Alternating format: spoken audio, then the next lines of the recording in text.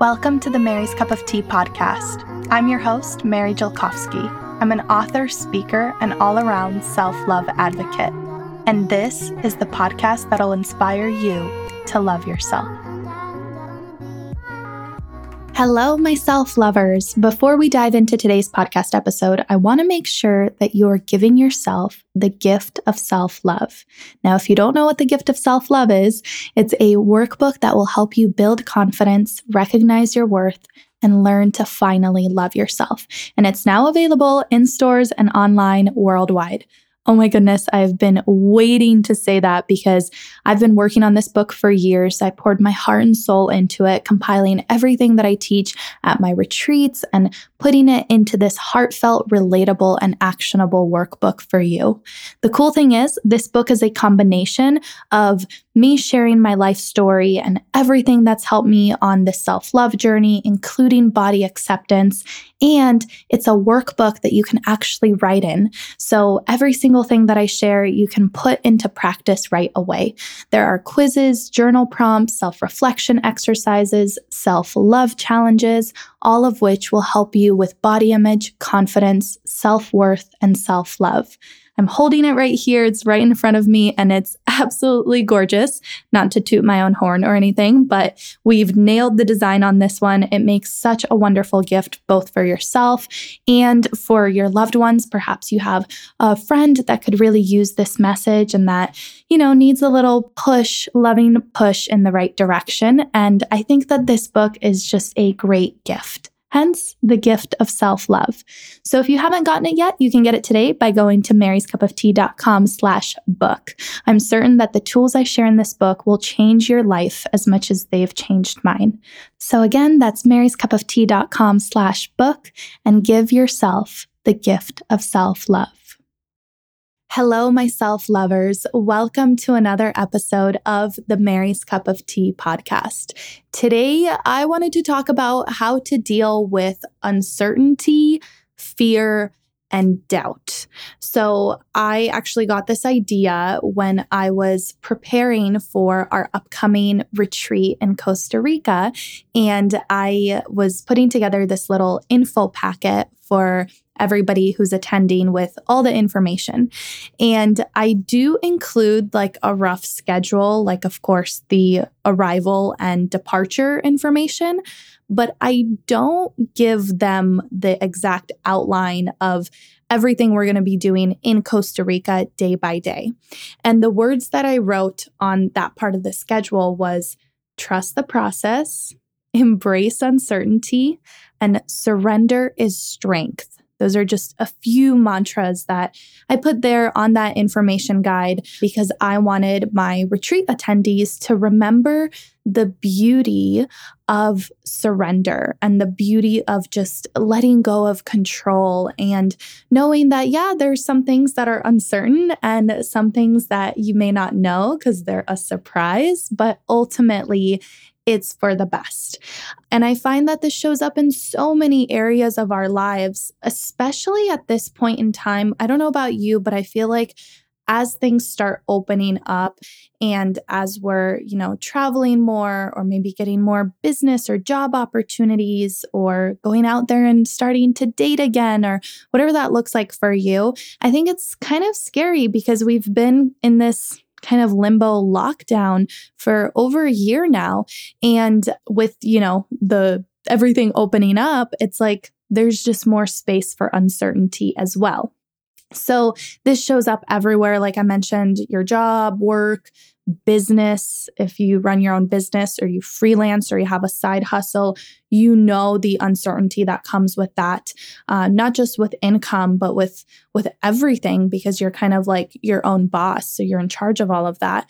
This is really real when it comes to weight fluctuations and body changes. And with all these toxic summer body messages and this lose the quarantine weight kind of thing, I think it's just, we're very much internalizing that pressure and that shame. And we're trying to control things. And one of those things is our bodies. We talk a lot on this podcast about how we kind of the body is this physical manifestation of the way we feel about ourselves and our lives. So sometimes when we're feeling like out of control in our lives, we try to control food and our bodies because we think that that's going to bring us a certain level of peace, but it's just misdirected energy. And then also relationships. This one was a big one for me. And if you've listened to earlier podcast episodes, especially the one where I talk about why I'm in therapy, I think I released that like almost a year ago because it's been more than a year since I've been in therapy. And my main goal with therapy was to get over this fear I had of marriage and potential divorce and really being in a committed relationship. And I wanted to be proactive about that before boyfriend and I, do the whole engaged and marriage thing. I wanted to be really proactive about making sure that I'm in the right headspace and that I'm doing everything I can to take care of my mental health and to address the childhood traumas surrounding that. So that way I'm not bringing all this baggage into the relationship in a big and heavy way. So that is like a big area of our lives where we deal with that uncertainty and fear and doubt. So I wanted to do this episode specific to how to deal with that. And keep in mind that this one is also related to episode number 50, which is called How to Let Go of Perfectionism and Control. So if you enjoy this theme, you might want to listen to episode 50 after that because they kind of go hand in hand. So in that episode, long story short, is we basically go through mindset steps to realize the fact that control is an illusion and that life is uncertain. I have a really funny story for you. Well, I think it's really funny. Hopefully you find it funny too. But when boyfriend and I first started dating, like I said, I had a lot of fears around it being too good to be true. That's like the story that kept coming up in my head. And what I kept telling myself was, this is too good to be true. I'm waiting for the second shoe to drop. Nobody's this perfect. I don't deserve this. Like that's literally the dialogue that would play nonstop in my head. And this is, after and during doing a lot of work on my own self-worth, but something about this relationship and just how stable and steady Stan's energy is. My boyfriend's name is Stan. Something about it like really triggered those old wounds because I am not used to that kind of stable, steady energy. I mean, that is nothing close to what my childhood was like. That's nothing close to what my past relationships were like. And so because of the uncertainty and because it was so unusual to me, my mind like instantly labeled it as bad, right? Like this shouldn't be what's wrong. Something's going to happen. And I was constantly dealing with this kind of anticipation anxiety. So anyways, the funny story about this is I told this to my best friend and I said something along the lines of like, what if Stan ghosts me? And granted, my best friend has been married for almost 10 years. She got married pretty young at like 20, 21, and they've been together a decade. And she's like, well, girl, I can ghost David tomorrow. David's her husband. And I'm like, you know what? You're right. I don't know why. Something about that. It was just so funny to me, but also true. She's like, I'm married and I can ghost my husband tomorrow. And I think her point was that there's never 100% certainty that even when you're married, even when you've been together a decade, even when, it seems like there's no way that anything can happen, something can still happen and you can still ghost somebody the next day. That's not to say that it's going to happen or that that's a healthy way to approach relationships, but she proved the point to me that I can't be living my life waiting for that 100% certainty or waiting for all of my anxiety to subside or waiting for some sort of big breakthrough in therapy that's going to fix everything that's ever happened to me and make me the perfect person in this relationship. I mean, clearly that's not realistic. So instead, we have to learn to do this dance with uncertainty and fear and doubt and know that it's going to come up. we're gonna feel it, and that's normal. That's like a part of being human. And we can also learn to manage it and to, ignore it when we need to. And also learn the difference between when am I feeling like unwarranted anxiety or when is like my body or spirit trying to tell me something, like intuition. So we're going to talk about all of that. I have 6 steps for dealing with uncertainty. But first, I just want to like highlight that if we don't deal with it, and I'm sure you've felt a lot of these feelings before, uncertainty and fear and doubt can lead to a lot of anxiety, obviously. Rumination, this is such a big thing that happens in anxious minds, is we tend to like ruminate and overthink, and we replay that same potential scenario over and over and over again in our heads, and we just can't move on from it. We're at risk of missing out on opportunities due to fear, right? Like how many times have you not gone to the pool party because you were too afraid to get in a swimsuit? That is like the epitome of missing out on your life because of this uncertainty around what's somebody else going to think of me, and constantly trying to control other people's opinions, which are probably the number one thing that are outside of our control and that we need to let go of, but obviously it's easier said than done. And uncertainty can also lead us to playing small and safe and just being trapped in this little comfort bubble that, of course, we eventually want to break out from. And lastly, I put this because I think, or at least I used to be, I don't know about anymore, but my whole life I've identified as like a high performer, a high achiever. And so I think that when uncertainty and fear and doubt get out of control, we get very overwhelmed with all of the possibilities and all the different things we can do. I very much dealt with this when choosing a college major. Like it was so hard for me to decide, and I was constantly doubting myself, and I was constantly dealing with FOMO, like that fear of missing out. I'm like, well, if I do this degree, then I can miss out on this potential career path.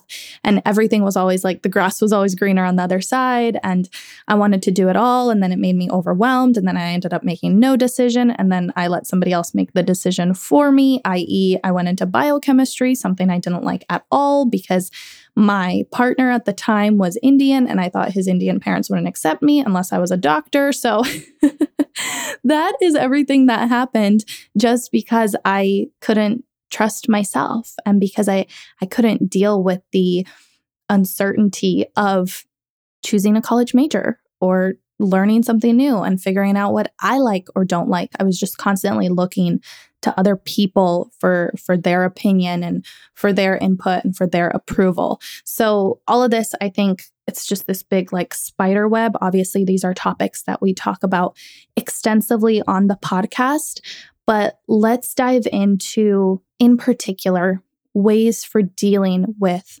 uncertainty. So the first strategy that I've been using that's helped me so much, and actually my mom taught me this back in high school, and she used to help me talk this through, but this is called worst case scenario planning. Now, I want to highlight that this is not ruminating. This is not overthinking. And if you are in a mindset of, if you're in that mindset already, and you're feeling anxious, then chances are you need a little bit of a break. Like you need to at least get a good night's rest and then do this the next morning. Don't try to combat your anxiety with this strategy because it could make things worse. So just a little caveat there that hopefully you're in a mindset where your head is a little more clear. So I do recommend doing this first thing in the morning. And you can either do this as like a writing activity with yourself, or talk to like a trusted friend or counselor, or just somebody that will hold that space for you and be a sounding board. So I generally do this with my mom because she's just really good at listening about this kind of stuff. So basically the essence of this is that you're preparing yourself in your mind for the worst case scenario. So you literally walk through every single if then. So, I don't know, something on the forefront of my mind is like, retreats. The first time I hosted a retreat, my mom and I did this worst case scenario planning a lot because I was very, very afraid to host my first retreat. It was a lot of money involved. I didn't know if anybody would come. I didn't know if I would be able to execute it, let alone execute it well. And there were just all the self-doubts were coming up. And my mom helped walk me through a worst case scenario planning of like, okay, just first step is you have to put down the deposit on the venue. And I'm like, okay, well, what if I lose the money and it doesn't work out and the place isn't the best place and just all these different things can happen, especially when money is involved. I get really stressed out. And my mom's like, worst case scenario, you lose that deposit. Let's look at the return policy or the cancellation policy and let's figure out exactly how much money you could potentially lose. And say it's like, I don't know, $1,000. Don't remember what it was, but say it's that. Now my mind is prepared like, okay, worst case scenario, I'm losing $1,000. It's not 5,000, it's not 10,000 because our brains tend to catastrophize, right? And in that moment, I'm like, well, there's this big retreat and there's so much money involved and I have to pay this amount of money. And my mom helped me see that, no, you don't have to pay this huge chunk of money. You just have to put down a deposit. And that deposit is the only thing that's non-refundable. So worst case scenario helps you realize that your worst case scenario, the one your brain is catastrophizing, is not necessarily the worst case scenario. You're probably being dramatic. Also, it's probably highly unlikely. A lot of the times you'll find that you'll do this worst case scenario planning and the odds are just in your favor or not in your favor, depending on how you want to look at it. But basically the point is that there's a very slim chance that that will happen, you know? And it's important to like be realistic. And then from there, you know, going back with the retreat example, I'm like, okay, well, what if nobody signs up and it's a disaster and I get made fun of and it's embarrassing, right? That's like another big fear. And, you know, I talked this through with myself or my mom. I was like, okay, worst case scenario, if less than 5 people sign up, then that's probably not enough to have a retreat. Then I'll just refund them their money. I will, you know, deal with this non-refundable deposit. And that's it. Nobody will ever know. And I don't have to talk about it, right? And then best case scenario, if like more than 5 people sign up, 6 people sign up, then I've broken even on the amount of money I invested and I had a great experience and I learned along the way. So this is a way that you can just start walking yourself through every single scenario and make sure that it's backed by facts. Like dig up that cancellation policy. Actually think about what is your exit strategy. I think this is very healthy to do. My friend in Canada, she was like, I have like a go bag, not a go bag because I think the world's gonna fall apart, but I have a bag packed with my passport, some cash, and I don't know, essentials, whatever that may be, just in case. She was living with her boyfriend at the time. She's like, this is his place. And if I don't have anywhere to go, I would rather, you know, cushion that. And I don't want to put myself in a bad position where, I don't know, something happens and I can't find my passport, right? So these kinds of things, like they're healthy. They're part of preparing. When they become unhealthy is when, again, we fail to adequately prepare. We stress ourselves out. It's on our minds. It's on our hearts. We feel hopeless. We feel like we can't do anything about it when most times that is not the reality. Most times there is something we can do to prepare the best that we can. And our brains start catastrophizing and getting really dramatic. And we just put ourselves in this endless cycle and vicious loop. And it's completely unnecessary. Like we can completely avoid that. And then the last benefit of this worst case scenario planning, which again has helped me so much. And like I said, I want to put this caveat in there again. I know it's not for everyone. If you're in the midst of anxiety, then this worst case scenario planning is probably not going to go well. So please make sure that you're like in a right headspace. But ultimately, what you're doing is you're making peace in advance with the thought that scares you the most. I'm going to say that again. Worst case scenario planning helps you make peace in advance with the thought or the belief or the event that scares you the most. So basically, you're just swallowing it, right? Like me with that deposit. I'm like, all right, worst case, it's $1,000. I'm just going to swallow that now. So that way, in the rare case that it may happen, that everything fails and I lose that deposit, it's just $1,000. And as soon as you can swallow that and just like mentally prepare yourself for it, you feel like a big weight lifted off your shoulders. You're like, all right, I'm prepared. I know what's coming. These are kind of the scenarios. And on the flip side, my next piece of advice for dealing with uncertainty is also asking yourself, maybe right after you do the worst case scenario planning, what is the best that can happen? What is the best case scenario? And plan that out too. Again, I know it may seem counterintuitive, but you're just preparing your mind for all of these possibilities, but you're also being realistic about them. So that way they don't scare you as much anymore. So for example, if you're going on a date and you're really, really nervous and your mind is running amiss with all the things that could go wrong when you open your heart up to, say, a stranger that you met on Bumble or wherever, you can do a best case scenario planning and you can say, okay, worst case, it's a horrible date. I walk away and hopefully you took a selfie and documented how cute you look. Okay. That is like literally worst case scenario. Best case scenario, you have a really good time. You learn more about yourself and what qualities you want in a romantic partner. You share some laughs. You connect with a real life human being, which is important whether you're having sexual or romantic relationships with them or not, right? It's important to connect with people. Or like best case scenario, if you want to be really big about it, maybe you'll find the love of your life. Maybe there's a slim chance, right? But you truly never know. Or if you're gaining weight and you're dealing with the uncertainty of like, oh my God, what is my body going to look like if I gain weight? Maybe the best case scenario is that you're going to learn to heal your body image and that this is the beautiful journey, the starting point to that. Or maybe you'll finally recover from a lifetime of dieting and torturing your body. That's definitely a best case scenario. That's what happened to me when I gained weight and so many other people that I've spoken with and coached and hosted at retreats.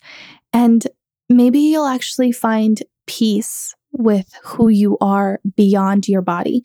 Maybe gaining weight is the challenge that is going to get you to the other side. Again, that's exactly what happened to me. My therapist and I talk about this a lot, how sometimes we feel like, okay, we got this. We're working on things in therapy. I have tools in my toolbox. And then boom, something comes in to challenge me. And my therapist and I keep reminding myself that is when those tools matter the most. So maybe whatever uncertainty you're dealing with right now, maybe it's like the challenge that's going to get you to the other side, the challenge that's going to build your confidence, the challenge that's going to build your business or build your leadership skills or whatever that challenge is. Generally, the best case scenario of that is that you grow so much. You grow exponentially more than if you didn't have the uncertainty, than if you just played it safe, than if you just, went through the motions and never took a risk and never bet on yourself. The alternative to me is scarier. So this is why I think it's important to do both worst case scenario planning and best case scenario planning. The next piece of advice that may help you, and I think I talked about it, I don't remember where, but I know it was somewhere on this podcast episode. This is just a technique for dealing with any kind of anxiety. Actually, not anxiety. Let me rephrase that. I don't want to minimize anxiety. Dealing with any kind of worry. So if you're a worrier or if you're nervous or stressed, this is important. So basically what you're going to do is you're going to delay your worry or set a time limit on it. So how I use this is before public speaking presentations, I am worried, I am stressed, I am nervous, I am all of the above. And say my presentation is on Friday, right? Of course, a part of me wants to start preparing on Monday, but personally, that is a recipe for disaster for me because if I start preparing on Monday, then I just continue worrying all week. So what I figured out with the help of my therapist is that I'm actually the type of person that I like to prepare not last minute, but definitely a day or two before.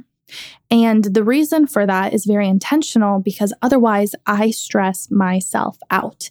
And actually, studies show, I read this incredible book called Originals by Adam Grant, and it's about how creative minds think and how creative ideas come to be and how we can actively cultivate a space for more creativity.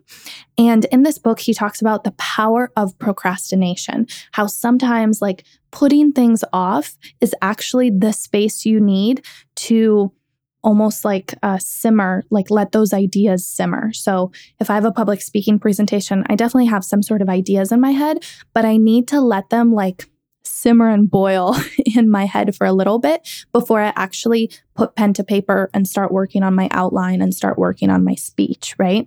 And so again, this has two parts to it. Is one, it's a great method for dealing with stress in general.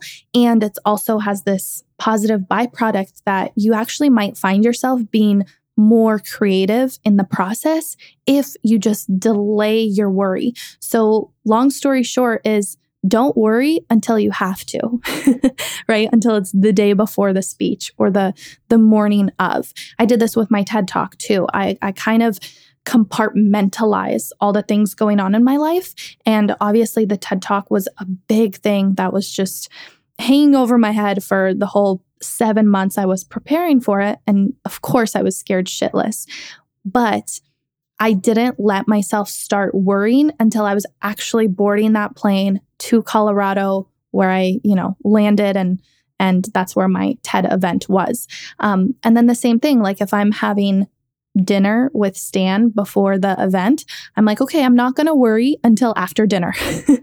After dinner, I'll start worrying. And you can literally self-talk yourself through these. And the more you do it, the easier it gets. But that's actually the power of compartmentalizing certain things is that you can don't drive yourself crazy until you absolutely have to.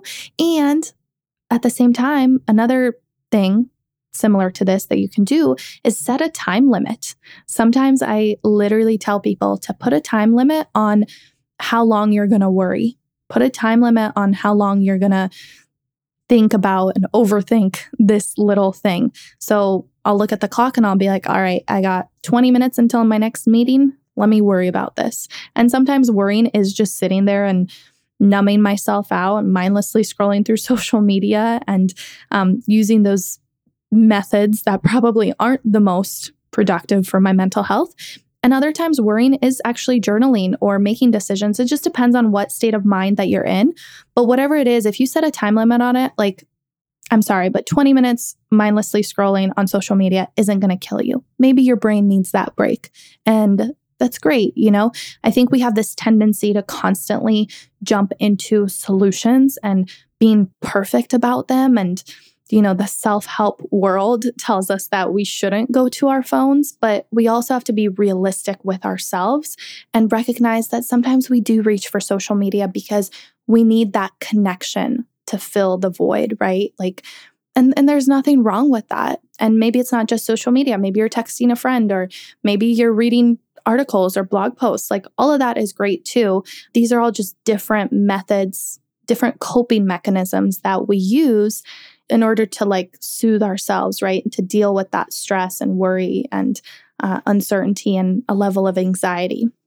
So delay your worry or set a time limit on it.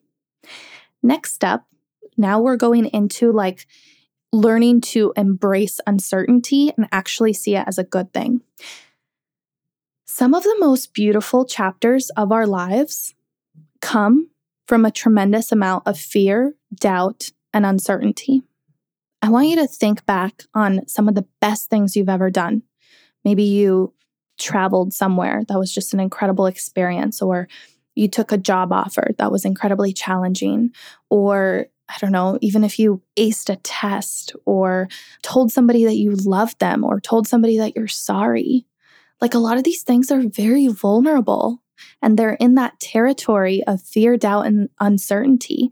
And it doesn't make sense until later, but there's lots of evidence to support the belief that uncertainty is your friend. Uncertainty is actually the gateway to great experiences, to deeper connection, to better learning, to more learning about yourself and the world and just everything. Like the evidence shows that every time we're a little bit afraid or every time we're nervous, it's because we care. It's because we want this, right?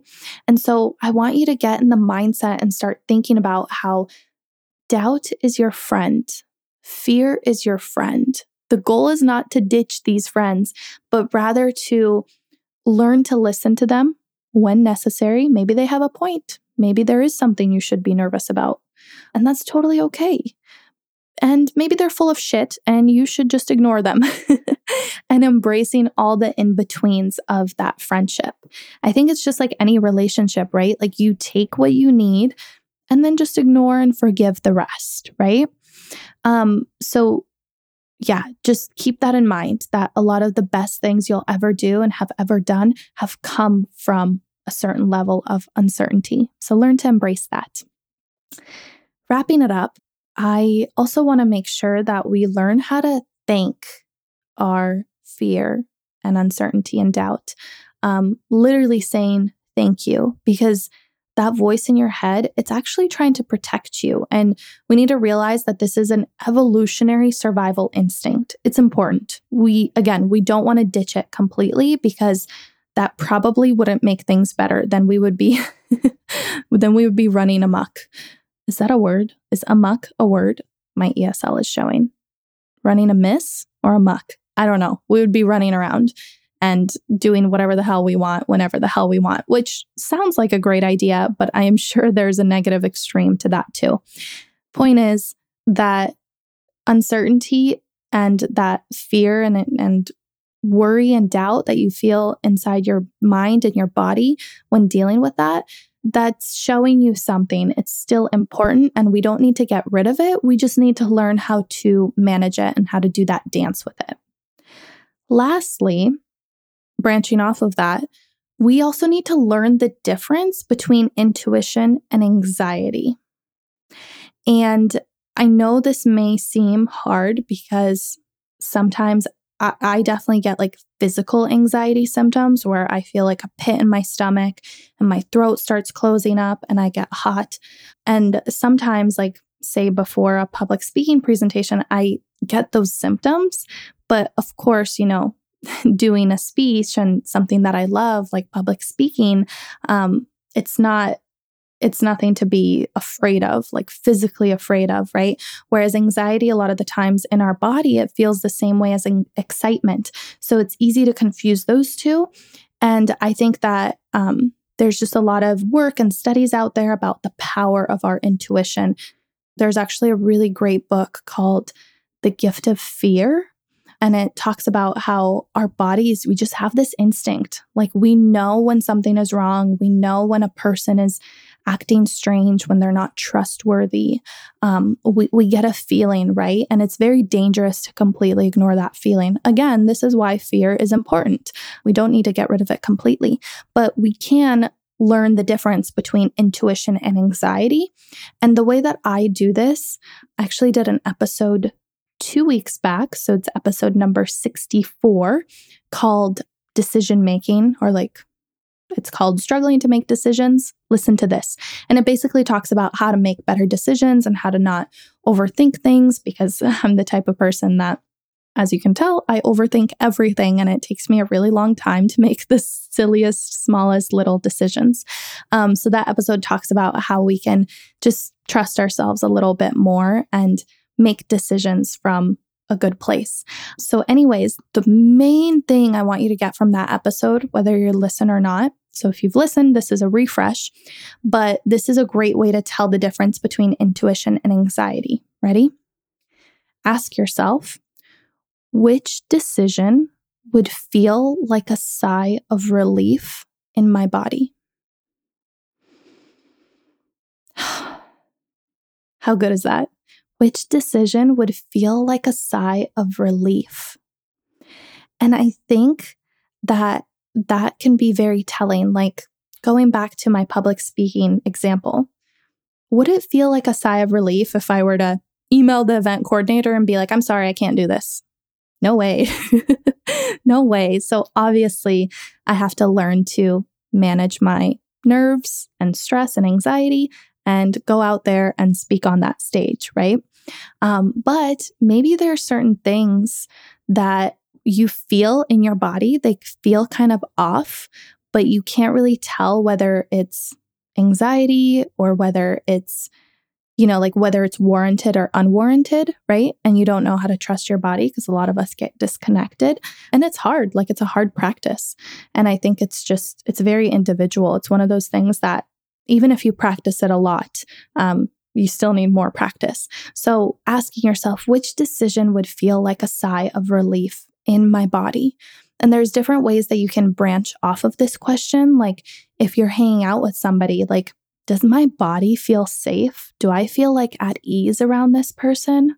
Do I feel like I can be myself? Like, does my light shine through around them? Do they create that safe space? Do they feel like I can breathe?